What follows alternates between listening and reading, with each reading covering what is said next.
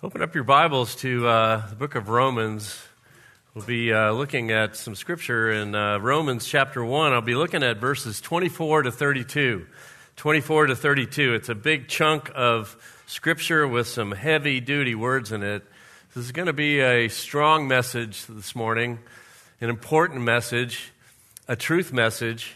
And so would like you to pull up your phones or open up your Bibles, and we'll be going through that in just a minute. But let's pray for our time ahead. Heavenly Father, I just pray that this message would be a time that we would just be reflecting on the reality of our hearts, the reality of the culture. Lord, we would go back to the very truths of Scripture that Paul was inspired to write 2,000 years ago. Lord, some things that look to be as relevant as if he wrote these verses just last week. But Lord, I pray that this would be your message to each one assembled here, and by the power of your Spirit, Lord, that we would be open. We would be open to receiving the truth of Scripture, even as the culture wants to condemn the things that I'll be talking about this morning, violently in some cases. But we want to be open to receiving what God has for us, what you have for us this morning. Lord, I lift this message up to you as an act of love and obedience and worship, and I pray that I would just get out of the way, that this would be an opportunity for me just to be a conduit for you to speak to hearts here. So I pray I won't take anything away or add anything to the perfect truth you have for us. In Jesus' name, amen. All right, well, as I kind of talked about earlier, this is part 3 of a 3-part series. It's been focused on Romans chapter 1, the great book of Romans, one of the most important books. Some pastors have said this is the greatest letter ever written. I would tend to gravitate to that if I had to make a choice. And we've been in Romans chapter 1, verses 16 to 32, and the sermon series the last 2 weeks, and then finishing out today with part 3, is what is the state of your soul? What is the state of your soul? And if you were here for parts 1 and 2, I started with verses 16 and 17, which is a beautiful summary and depiction of the gospel. It's really the theme of all of Romans right there. The just shall live by faith. We're justified by faith alone, in Christ alone. And it's a beautiful picture of the gospel, and it really is the springboard into all of the book of Romans, where Paul just brings the gospel strong, right? But then verses that begin in verse 18, there's a chunk there that gives us really bad news. It's kind of the bad news before we can really bring the good news. So we started with the good news, and then last week I went into some bad news.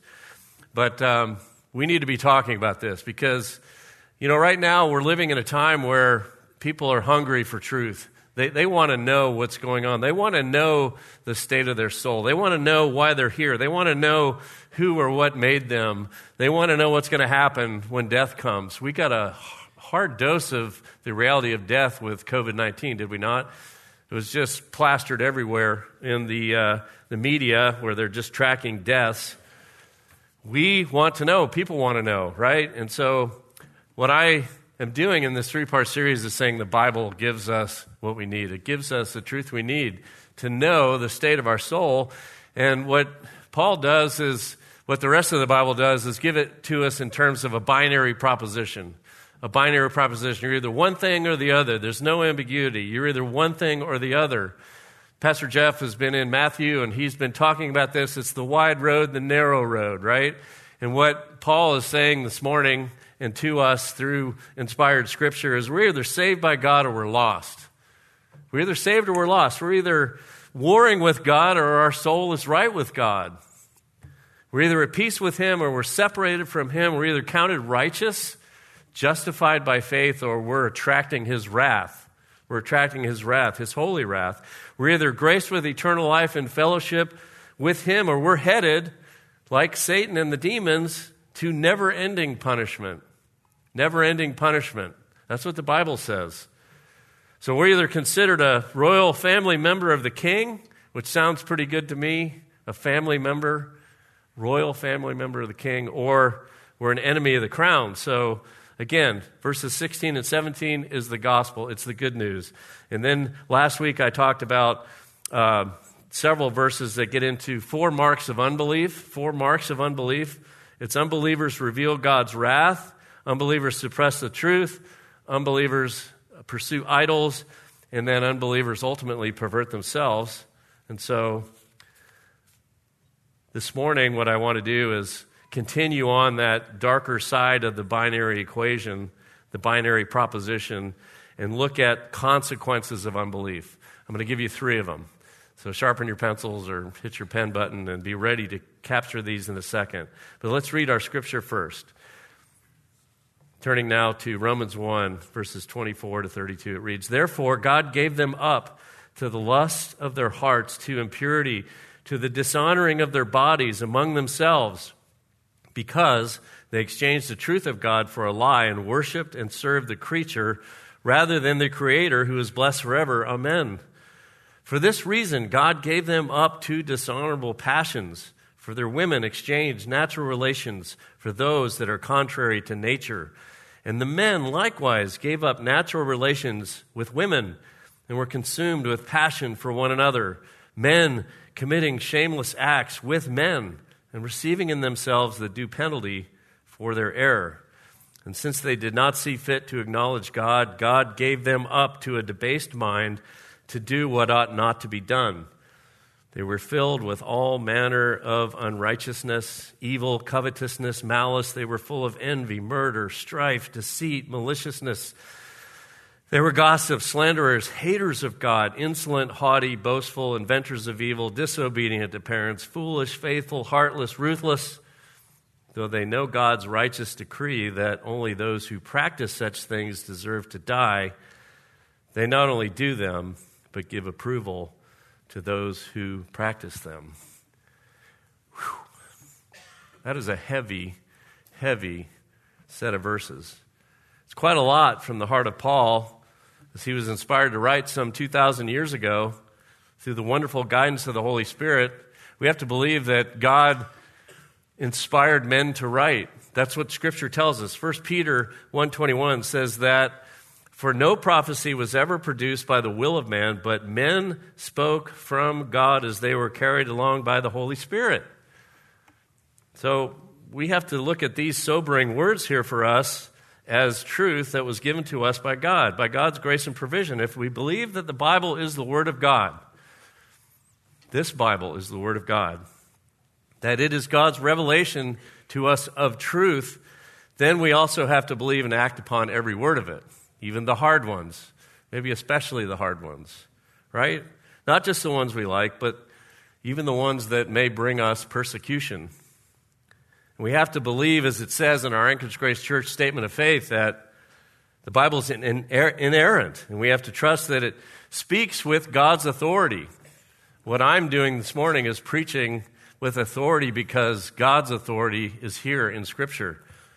We have to trust that what we have is infallible and therefore it's sufficient to answer every issue of life and doctrine that we're going to face as Christians. We have to hold firm to the truth of what it says in 2 Timothy 3:16, if you want to flip over there. It exhorts every follower of Christ to see and understand that all Scripture is breathed out by God and profitable for teaching, for reproof, for correction, and for training in righteousness. So if we're to believe the Bible is God's Word, which I do and we do here at Anchorage Grace Church, we got to go deep into Paul's words today. We got to go all the way into understanding that hard list of sins, all of them. And we have to see that the consequences of unbelief, God is expressing His holy wrath. And He does it in 3 ways. 3 ways. Here they are. First, He gives people up. He gives people up. Next, in giving them up, He allows more sin for a punishment of sin. More sin as a punishment for people's sin. And in the end, a distinct expression of God's wrath, His wrath meted out, number 3, is He punishes with death. He punishes with death. And it's not just physical death, it's spiritual death. And spiritual death means separation. It means separation from the Creator God who is holding all things together, your Creator and the sustainer of the universe. Separation. And at some point, it means permanent separation. Permanent separation. Paul makes clear in this passage that God's enemies, unbelievers, are deserving of death. All right, well, let's look at this idea of being given up. What does that mean? Being given up. Have you ever been tempted to give up on something or someone where you're just done? It's over? I think all of us have something in our lives, where we reached a frustration point and it's something fundamentally changes, right? And in general, when we give up on someone, sadly, there is a clear break in the relationship. There's a fundamental shift. There's a severing of things. There's a severing in the relationship. The commitment and investment that we put in over who knows how many years, it's fundamentally changed and it's over. It comes to an end. Modern psychology has kind of stolen some Bible wisdom and coined the term tough love. My research is correct. That started to come out around 1968, tough love. It was kind of in response to a lot of people in the drug and sexual freedom culture, tough love. And the whole idea is that sometimes you just got to let somebody fall all the way to the bottom of the pit and bounce off the bottom before they're able to come to their senses and look for what's right and good and true and what God wants for them. Sometimes that's how you have to do it. And we see that today. And moreover, the idea is also is if that person still wants to reject the hand of love reaching down to them, you have to be okay to let them go all the way. They're making a choice and they're accountable for that choice. You have to be able to ultimately walk away. It's very, very sad. Well, as I said, if there's any wisdom in tough love, it comes from here first. It comes from here first. It's the idea of being given up. In last week's sermon, I wanted to very strongly reaffirm that God desires that all people come to faith in Christ alone and be saved. All people. 1 Timothy chapter 2, verses 3 to 6, if you want to flip there, tells us this. This is good, and it is pleasing in the sight of God our Savior, who desires all people to be saved and to come to the knowledge of the truth. And for there is one God, and there is one mediator between God and men, the man Christ Jesus, who gave himself as a ransom for all, which is the testimony given at the proper time. But then we have Paul in this set of verses telling us three times no less, about human beings given up on by God. Verse 24, therefore God gave them up to the lust of their hearts to impurity. Verse 26, for this reason God gave them up to dishonorable passions. Verse 28, and since they did not see fit to acknowledge God, God gave them up to a debased mind to do what ought not to be done. And notice what they're being given up to: vile passions, the lust of the flesh, and reprobate minds. So how do we square this? How do we square God wanting everyone to be saved and then the idea of being given up, God giving up on people, giving them over to wallow in the pigsty of their sin, as it were, being cut off with a relationship, the sustaining relationship that everyone wants and needs and must have to have life, giving them over to sin and death, even spiritual death, which is permanent separation. Well, this is a tension in Scripture, but we have to remember, God wants people saved. Hold on to that thought. John 3:16 clearly states that, and Paul himself says in Romans 10, verses 11 to 13, I'll read those, affirms an open call, and it says it this way: for the Scripture says, everyone who believes in him will not be put to shame.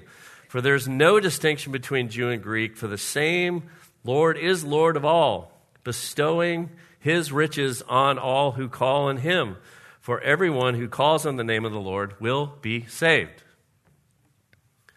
God has a heart, wants to save everyone, but not everyone is saved. John 3:18 tells us there's an accountability problem with unbelief. Whoever believes in him is not condemned, but whoever does not believe is condemned already, because he has not believed in the name of the only Son of God. We have to just come to that reality. This is the truth of Scripture. In Luke 22:22, we have the Apostle Luke recounting the Last Supper. We'll have communion here a little bit later, that beautiful time with Jesus. But in verse 22, of Luke 22, we see how God's sovereignty and man's responsibility are seen side by side. Verse 21, but behold, the hand of him who betrays me is with me at the table. For the Son of Man goes as it has been determined, but woe to that man by whom he is betrayed. So God determines that Judas would betray Christ, and yet Judas is held responsible yet still. Right? You see that? And so many want to bring God up on trial for this. Many want to say, that's not fair. That's not fair. But we have to go with what Scripture says. A lot of great theologians have gone deep into this tension. Some great stuff out of John MacArthur on this. But we have to see that this tension is real. But I would argue that if you're ever wanting to put God on trial, look at the cross of Christ. Look at the cross of Christ. Jesus' agony on the cross at Calvary, the lashings, the pain to take a single breath, the blood that he shed, we have a good and loving God. That's why understanding the Trinity is so important. How does the Trinity work together to save us? It's absolutely breathtaking. So don't put God on trial. God wants people delivered from their sin. That's what I want you to hold on to. But it also is really important to know that when we read the text clearly, we see that when God judges people according to his standard of righteousness, he is declaring that he will not strive with mankind forever. People can misunderstand the idea of God's eternality for a belief in never-ending grace. Never-ending grace, you can always there's always more grace, and you can continue to go on in unbelief, and somehow it will all be okay in the end. That's not what the Bible says. People will equate that to license in some cases, but we need to know that we need to understand about God's infinite grace and mercy, that God's mercy is infinite insofar as it is the mercy of an infinite being. An infinite being. He's infinite. His mercy is not infinite. His mercy, rather, is limited. That's how the Bible explains it. And his limited mercy and his limited grace is basically, it comes to a point where he gives people over, where he starts to mete out his holy wrath, and it's to impenitent people. Impenitent people. That's Paul's point here. And so impenitence means shameless unrepentance. It's willful disobedience. It's without apology disobedience. It's defiant disobedience. It's angry disobedience. It's, I acknowledge you, God, but I still hate you type disobedience. Do we see that today? Do we see people shaking their fists at a good God who went to the cross for us? I think we do. I think we do. That's impenitence. The Old Testament talks about that. The book of Jeremiah, God does stop being gracious with people, and he gives them over to their sin. And the very worst thing that can happen to someone is to be given over to your sin, to be given over to sinning without divine restraints. God's statutes and laws and the things that we're given to live by are for our own good. They're to protect us. They're to put us on the path to a right relationship with him. When we see our need, we're humbled by how great he is and how low we are, and we desire him, and we fall on our knees and we say, save us. Save me. I can't save myself. That's a good God. But when he removes divine restraints, it's the worst thing that can happen to you. The book of Revelation 22:11, says this, in the last judgment is set forth, he who is unjust, let him be unjust still. He who is filthy, let him be filthy still. It's as if God is saying at some point, if you want to sin, go ahead and sin. And the theological term, the doctrinal term for this is judicial abandonment. Judicial abandonment. I preached on that last week, if you were here. Judicial abandonment. God is dispensing his judgment by abandoning the impenitent sinner. And at some point, as I said earlier, it becomes permanent. It becomes irretrievable. It's over. Final abandonment. Eternal abandonment. That scares me when I say that. It sobers me. I hope it sobers you. We don't want anyone to fall into that. Do we? I don't. We should be sobered by that thought. We see some examples in Scripture of this. I'll throw out a couple where there is a sense of just utter, just terror and just palpable pain when there's separation from God. Job is a good example of just being, the blessing of God being removed for him for a season. In the first chapter of Job, Satan comes into the courts of heaven and brags to God and that everybody on the planet belongs to him and all willingly follow his devices. And God says, wait a second, by the way, have you considered my servant Job? There's none like him on the earth, a blameless and upright man, one who fears God and shuns evil, Job 1:8. And then Satan says, well, he fears you because you're blessing him. Does Job fear God for nothing? Have you not made a hedge around him, around his household, and around all that he has on every side? You have blessed the work of his hands, and his possessions have increased in the land. But now stretch out your hand and touch all that he has, and he will surely curse you to your face. So, for a season, God removed the hedge and let Satan get at Job. And the man's agony is palpable as you read it, right? God in his grace held on to Job. This is an important story for us, but the whole idea of separation is there for us to kind of sense when we read that. King Saul and his disobedience experienced abandonment as documented in 1 Samuel 16:14. Now the Spirit of the Lord departed from Saul, and a harmful spirit from the Lord tormented him. It's the idea that when God moves out, Satan moves back in, right? There's a vacuum left. So it's binary. We're either on the right side of the proposition and God is filling us and the gospel is the reality being filled with the Spirit daily is happening, or it's not. So where God isn't, Satan is going. Another expression of this is our Lord and Savior himself, who suffered in the Judean wilderness for 40 days in solitude and hunger. And by his humanity and his deity, he was able to withstand Satan in those days. But, when it was all over, the angels had to come and minister to him. So don't ever take lightly the idea of being separated from God. It's something that we as believers should ponder and contemplate and meditate on, and then we should have a heart for others. We don't want that to happen to anybody. Throughout Christian history, there's been a practice that gets to the idea of being separated, and it's called excommunication. Excommunication. To be excommunicated out of a church body that's a doctrinally sound and correctly practicing church under the lordship of Christ. To be excommunicated out of a church like that is really only second to being sent to hell in final judgment. And the whole idea there is you're excommunicating somebody for impenitence, for willful, arrogant unbelief. There's a progression of steps that you take in church discipline as laid out in Matthew 18, but the final step is you hand somebody over to their sin.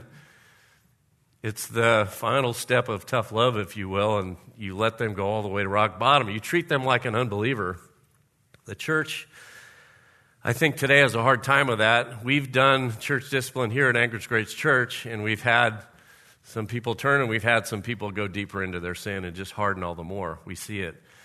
In my research, I came up with one story that I think is very representative of this kind of thing. This was an actual pastor who was just relating a scenario that he was in personally, and it was just a woman who had left her husband for another man and was seeking divorce, not on biblical grounds, but just because she had fallen in love with another man, out of love with her husband, and now she wanted to be with another man. And so church discipline was brought against her. This was a sound doctrine church, and they were doing the steps properly.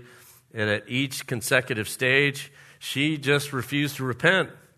And so the church elders went to see her on the eve of putting her out of the church publicly, and they were pleading with her. They were pleading with her, and they're saying, please just come back to us. Don't go to this step. We'll give you whatever resources we have and need. We'll put that toward your saving your marriage. Please don't do this. Because I said, if you get excommunicated, the church is delivering you over to Satan, abandoning you to your sin. Well, she said, I never thought of it like that. That's ghastly, and I hope you're wrong. But I'm in love with my lover. Well, she went on and divorced her husband and married her lover, and later on, she divorced him too. So our culture and in the church today, discipline doesn't mean as much as it maybe once did. We have to get back to that. We have to get back to what the truth tells us, what Scripture tells us about this. And Paul is just making clear that we have to pay attention to the idea of telling people the truth in love. We need to tell the people the truth in love. So let's look at point number 2 now. Point number 2, sin for sin. What does it mean to say God allows more sin as a punishment for sin? What does that mean?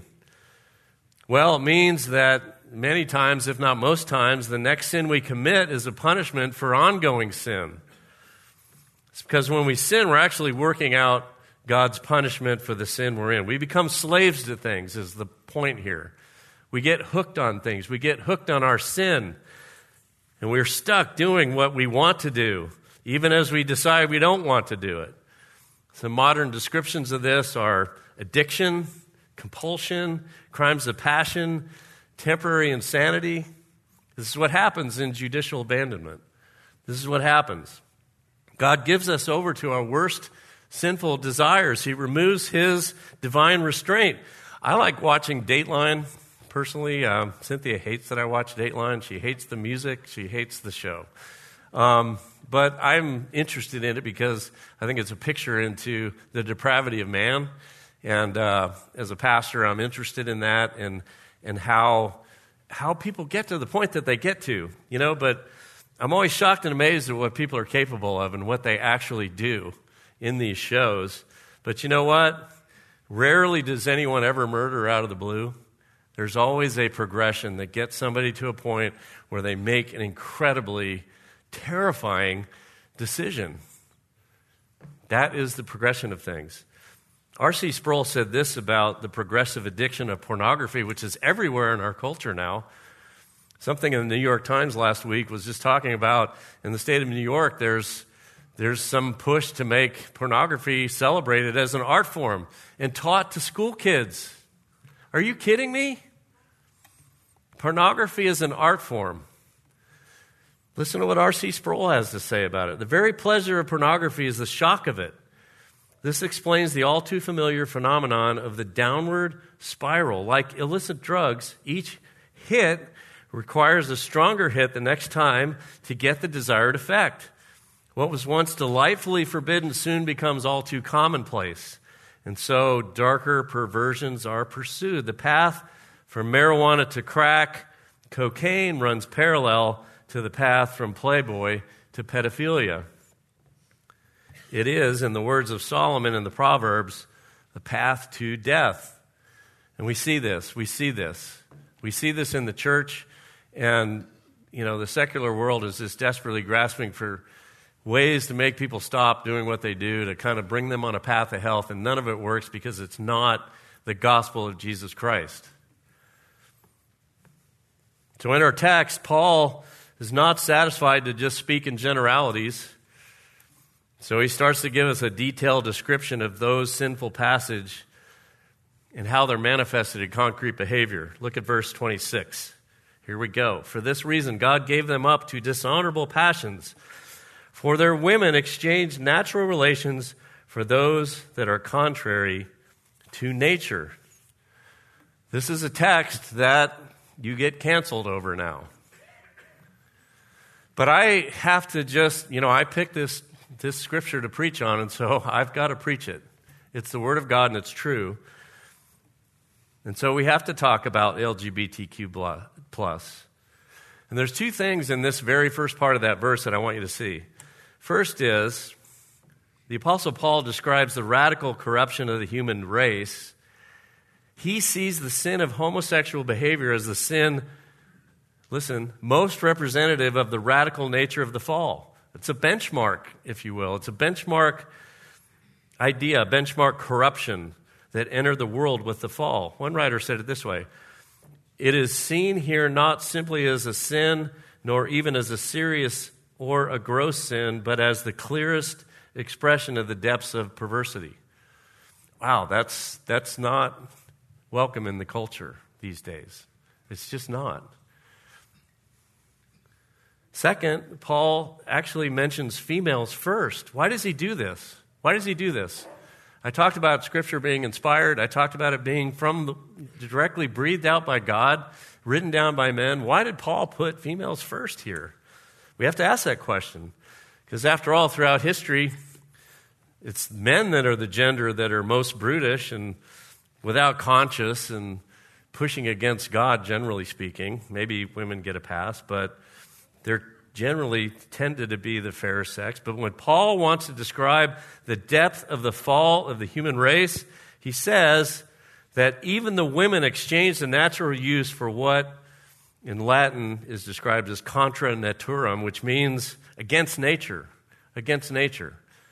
It's plain. Just look at biology. He's just saying simple observation of biology. This is not just against culture and societal convention. It's against how God created men and women.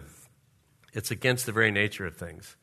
So such a sin is an outright rejection of God's perfect design for men and women, as it's explained in Genesis. And so really all the debates about homosexuality today are really put to rest here, whether it's acquired or inherently genetic or some other reason for it. It's not complicated.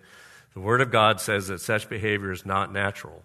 And it's not how God created it, and it grieves Him. It grieves Him. And so it should grieve us. Now, we're all sinners. The point here is not to call out one sin. The point is to call out all sin, but also to see that in light of a culture that is hard after normalizing sin and assuaging people's guilt through legislation and everything else, the Bible said that's not how it works. We have to see that. I hope you see that. Paul is straight up telling us what God thinks of homosexual behavior, verse 27, and men likewise gave up natural relations with women and were consumed with passion for one another, men committing shameless acts with men and receiving in themselves the due penalty for their error. Well, as followers of Jesus Christ, we care what God thinks. I care what God thinks. I want you to care what God thinks. And right here we see what God thinks. God is not a God of confusion. 1 Corinthians 14:33 says, "For God is not a God of confusion, but of peace." And so we have a culture that's very confused over homosexuality, and now we have a whole list of other things tagged on to sort of the engine of normalizing sexual sin, which comes first with homosexuality. It's the L and the G of LGBTQ, right? So the bandwagon effect is in full play here. But really what the Bible says is we're not to normalize and legitimize. We're especially not to celebrate what are unnatural lusts and behaviors. It's hurting people. It's hurting people. And that's why we should have compassion as Christians. I greatly admire John MacArthur for his courage on this topic. I read a lot of his stuff, and I listened to some of his things on YouTube. There's one that I would send you to. It's a short 20-minute clip. It's called The Grim Reality of Homosexuality. And he does a fantastic job just laying out facts of the case, and he has some incredible statistics in there, and those are not being put out there in any way by the media. It's being suppressed. People are suppressing the truth about this, but it's grim and it's hard, and we should have compassion for people who are caught up in this. But John is basically saying, in typical compelling fashion, a very unconfusing way, that this isn't a confusing topic. He says this: homosexuality is nothing more or nothing less than a perverse sexual behavior. Nothing more, nothing less than a perverse sexual behavior. It's not complicated. It's straightforward. Step back and see it for what it is and have compassion and pray that these people are rescued out of this. That's what God wants. Because it is a sin, and God desires that people be delivered from it. That's His heart. He wants people delivered from all sin, and this is one of them. This is one of them. People need to be rescued from this. We're all rescued. I'm a rescue example. God reached into my life when I was not pursuing him and rescued me. And now he's transforming me. All of us have that story if we're believers, right? And all of us are on this long list that I'm going to get to in just a second and read some more of that. All of us are on there somewhere. We're rescued out of something. The Bible is telling us homosexual lifestyle is a lifestyle in need of rescue. 1 Corinthians 6, 9 through 11 calls out the sin and then offers the reality of rescue. Listen to this. 1 Corinthians 6, verses 9 to 11. Or do you not know that the unrighteous will not inherit the kingdom of God? Do not be deceived. Neither the sexually immoral, nor idolaters, nor adulterers, nor men who practice homosexuality, nor thieves, nor the greedy, nor drunkards, nor revilers, nor swindlers will inherit the kingdom of God. And such were some of you. Paul's talking to the Corinthian church, but he might as well be talking to all of us. Such were some of you. Such were some of you. And so the rest of the verse basically says, but you were washed, you were sanctified, you were justified in the name of the Lord Jesus Christ and by the Spirit of God. So God wants to sanctify, justify, wash. That's his heart. We need to see that out of Scripture. God desires to deliver us from sin, all sin, and homosexuality is one of such sins. It's a lust behavior that should never be redefined, reclassified, defended, legitimized, specially protected, or, heaven forbid, celebrated. We just have to say that. I'm saying that this morning. I'm saying that because I love people and I want them to have what God has done for me. We're not picking on anybody. We're picking on everyone. Do you see that? We have to acknowledge and help people repent of it and nail it to the cross of Christ. But if someone's heart is hard, if they're hard and they choose to reject Christ in light of the truth, God's word says that there are things that come due. There will be wrath dispensed. That's what the text is plainly telling us. A price has to be paid when people continue in sin and go so far to defy the law of God because they're guilty of cosmic treason. They're impugning his character. They're impugning his righteousness. And so this whole idea of being do something, we've kind of tried to work that out of our vocabulary, at least in terms of some things, but then people are all about it in other conversations. They want some sort of justice done, for whatever it may be. So people get the idea that due penalty is out there for error. There has to be a penalty paid. And we know as Christians that Jesus paid the penalty for our sins. So justice was done. Pure justice was done. Eternal justice was done. But absent that, there's going to be an accounting. There's going to be a penalty paid. They're earning due penalty. And all this is rich in Judeo-Christian and Western ethic. So what Paul then does is go from homosexuality into a giant long list of wrong choices and behaviors, all of which we're found somewhere on. And maybe God delivered us out of something, and now we were once this and now we're that, the binary reality of salvation. My question is, do your sins grieve you? Do you want peace and freedom in Christ more than you want your sin? Do you want to be able to stand boldly and speak the truth in love and take the heat and take the rejection and take the persecution perhaps? Have you accepted faith in Christ's perfect sacrifice on the cross for your sins? That's what Paul is pushing us to with this bad news list here. Do you believe? Do you believe? If so, praise God. If so, if not, let's talk. Let's meet afterwards. Let's pray. Let's think this through. But then, in our salvation, we need to be out there talking the talk, walking the walk, speaking the truth in love to people with a heart full of the grace that we've been given. Faith comes by hearing. We need to tell our story. We need to tell our story. R.C. Sproul said this about what we see in the rest of the list of sins.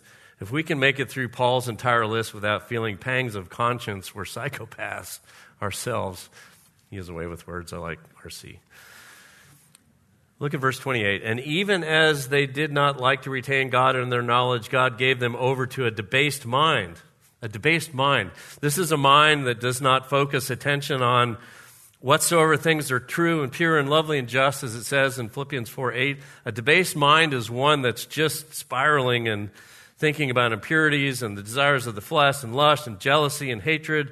I always wonder what's going on behind people's eyeballs. I've had this. When I was a commander in the military, I would get discipline cases, and I would just wonder what that person was thinking. Have we ever said that? What was he or she thinking when they do things, right? Well, this passage is telling us what is going on. A mind that's just in love with the lie and flees the truth. That's the reality that Paul's telling us about, and I think we see that everywhere these days. It's really rare when people are in love with God and have a taste and love for the hearing of God's word. It's the wide road, it's the narrow road. So more and more it's rare, but the Bible tells us that's how it's going to be, right? But we need to just be celebrating what God has done for us. And if there's any affection in our hearts to hear the things of God, it's only possible because the Holy Spirit has already rescued us from the condition that Paul is describing. If we have a desire to learn about the things of God, then something's happened. We've been rescued. Something outside ourselves has come in and pulled us out of that, pulled us off the edge of the cliff, and now we're being transformed. We're being transformed. We're becoming one thing. We were another. Now we're becoming something completely different. But Paul says, apart from this kind of saving faith, people are filled with unrighteousness. Plerao. Filled. Before God saved us, you and I had a mind reprobate, and we did not want the knowledge of God. Verse 29, for they were filled with all manner of unrighteousness, evil, covetousness, malice. They are full of envy, murder, strife, deceit, maliciousness. Filled with it. I don't know. When I look around in our culture today, I sense people being filled with a lot of this. And I'm not pointing fingers. I'm just observing. So we are the church of Christ. We are, by God's saving grace alone, here today, opening up this word in freedom and hearing this message. And we have to be immensely grateful for that. But people still want to push against it. And that's why Paul continues in the list. He keeps on going. Unrighteousness is a general term. He starts to give us more kinds of unrighteousness. Verse 29, fornication and all uncleanness or covetousness, let it not even be named among you as fitting for saints. That's Ephesians 5:3. We take our behavioral cues from the culture more than we should. And so, I was just reading in some of my research about how the church has failed in that area. And this was a commentary that was written a couple decades ago. And this pastor was just lamenting how it's just a problem in the church. And, parents of teenage daughters want to give their kids birth control. We've gone way beyond that now. What once was just a sexual revolution became a homosexual revolution. And now there are all kinds of stuff being added to it. That's the spiral of this. Do you see that? What was against God's word, most people would say absolutely so, a couple decades ago, now is just completely okay and normal. The more time passes, the more bizarre it gets. And we have to see that because people are filled with unrighteousness. And we don't want to get our cues from the culture. We have to stand firm. We have to stand firm here in Anchorage. And we have to rest on the truth, and we have to be willing to be singled out for it. The LGBTQ plus agenda is against God's word. And I'm saying that, and that will get me canceled or us canceled. But the reason I'm saying it is because it needs to be said, because God wants people to be delivered out of it, and He also wants people to see that sex between a man and a woman is a beautiful gift. Its purpose is to bring two flesh together, It's to be an example of Christ in the church. It's to be the building, to bring children into the world, to be the building block of the church and the building block of society. And then we live by God's word when we do that. It's absolutely beautiful. It's beautiful. It's beautiful when it's done right. And I can tell you, Cynthia and I have been married 40 years. We'll go 40th anniversary next March. And we haven't done everything right. I have not done everything right. But I can tell you that when a man and a woman try to do it God's way, it's really beautiful. And there's not enough testimony that out there these days that is there for people to hear. You're just inundated with, it's a 50-50 thing, and if I don't get what I want, then I can bail. And no, that's not. If you do it you have to do it God's way. You have to do it God's way. That's why marriage counseling is so important. And the sexual union of a man and woman is absolutely beautiful and good, and created very purposely by God. Beyond sexual immorality, Paul is adding wickedness and covetousness. I'll touch on covetousness real quick, and then we'll be wrapping up. Covetousness basically is a sign of someone who does not want God in his thinking or her thinking.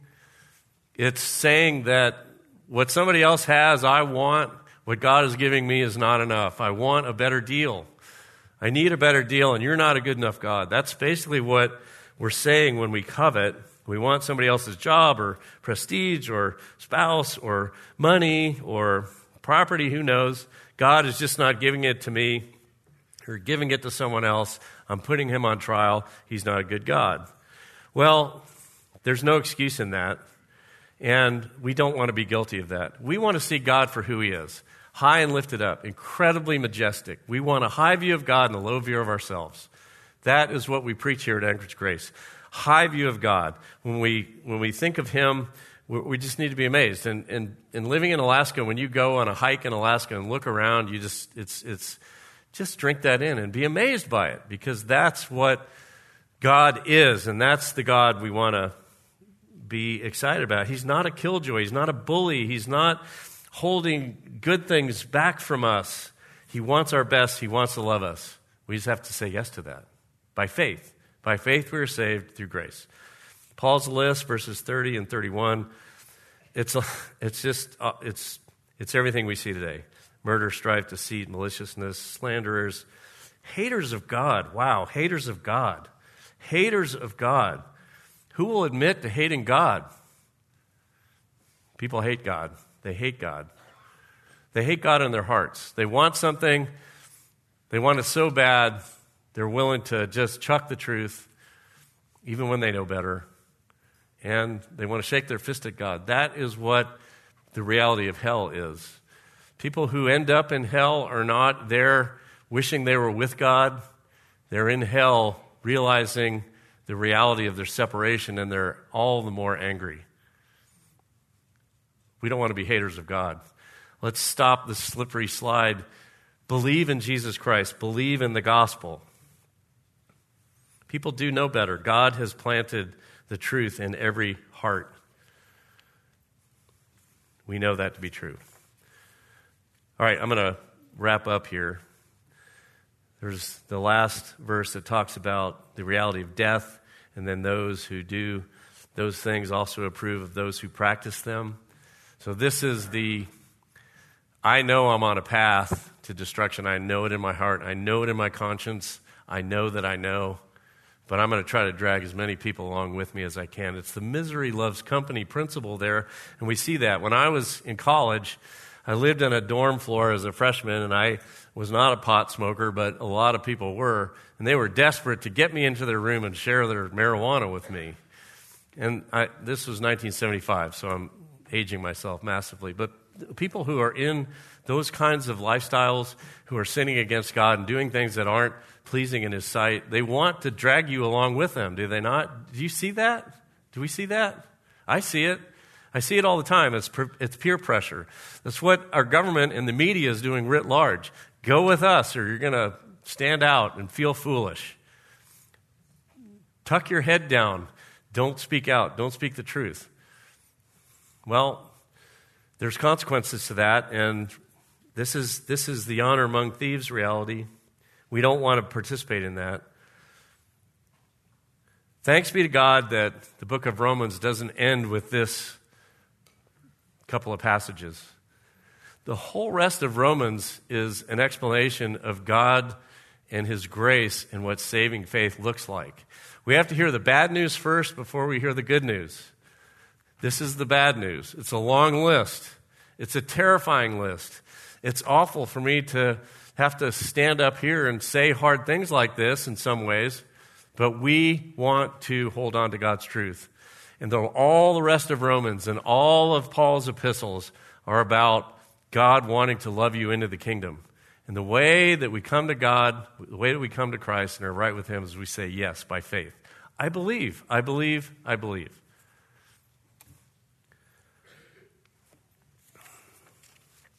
What's the state of your soul? I pray you be saved by grace alone, by faith alone, in Christ alone, according to the Scriptures alone, to the glory of God alone. Let's pray.